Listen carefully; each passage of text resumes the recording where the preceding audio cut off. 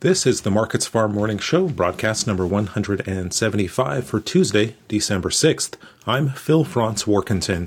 The ICE Futures canola market is mixed Tuesday morning, backing away from overnight gains in choppy trade. The nearby January contract still up $1.10 at $860.10 per ton. March, though, it's down $2 at $848. Early gains in Chicago soybeans and a softer tone in the Canadian dollar this morning contributed to some buying interest in canola. European rapeseed and Malaysian palm oil futures were also firmer. However, soy oil dipped lower, and that's putting some pressure on values.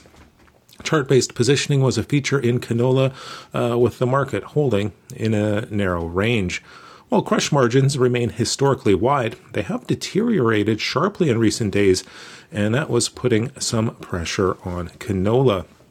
In the U.S., soybeans and corn are both higher, while wheat is mostly lower.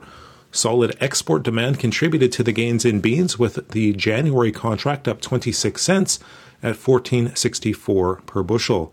Soy meal hit fresh contract highs overnight, pulling beans up as well, but soy oil a bit softer.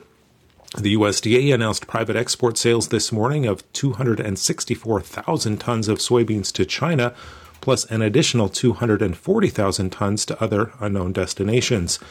Easing COVID restrictions in China were also supportive, as the relaxing policies could set the stage for more demand going forward. Forecasts calling for hot and dry weather in Argentina were another bullish influence. The USDA's monthly supply-demand report will be released Friday, and some pre-report positioning is expected over the next few days.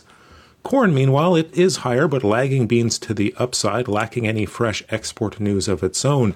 The March contract up 2 cents at $6.42 per bushel.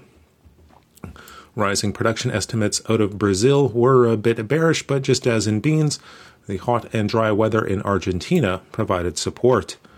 Wheat, meanwhile, is mostly lower in all three markets. Minneapolis down a penny in the March contract at $9.75 per bushel. Kansas City down 7 cents in March at $8.34 per bushel.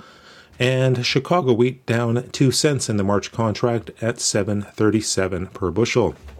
General expectations ahead of Friday's report are for a small increase in U.S. wheat ending stocks. World estimates will also be followed closely. That's a look at the ICE futures and U.S. markets for Tuesday, December 6th. In Winnipeg, for MarketsFarm.com, I'm Phil Franz Warkentin.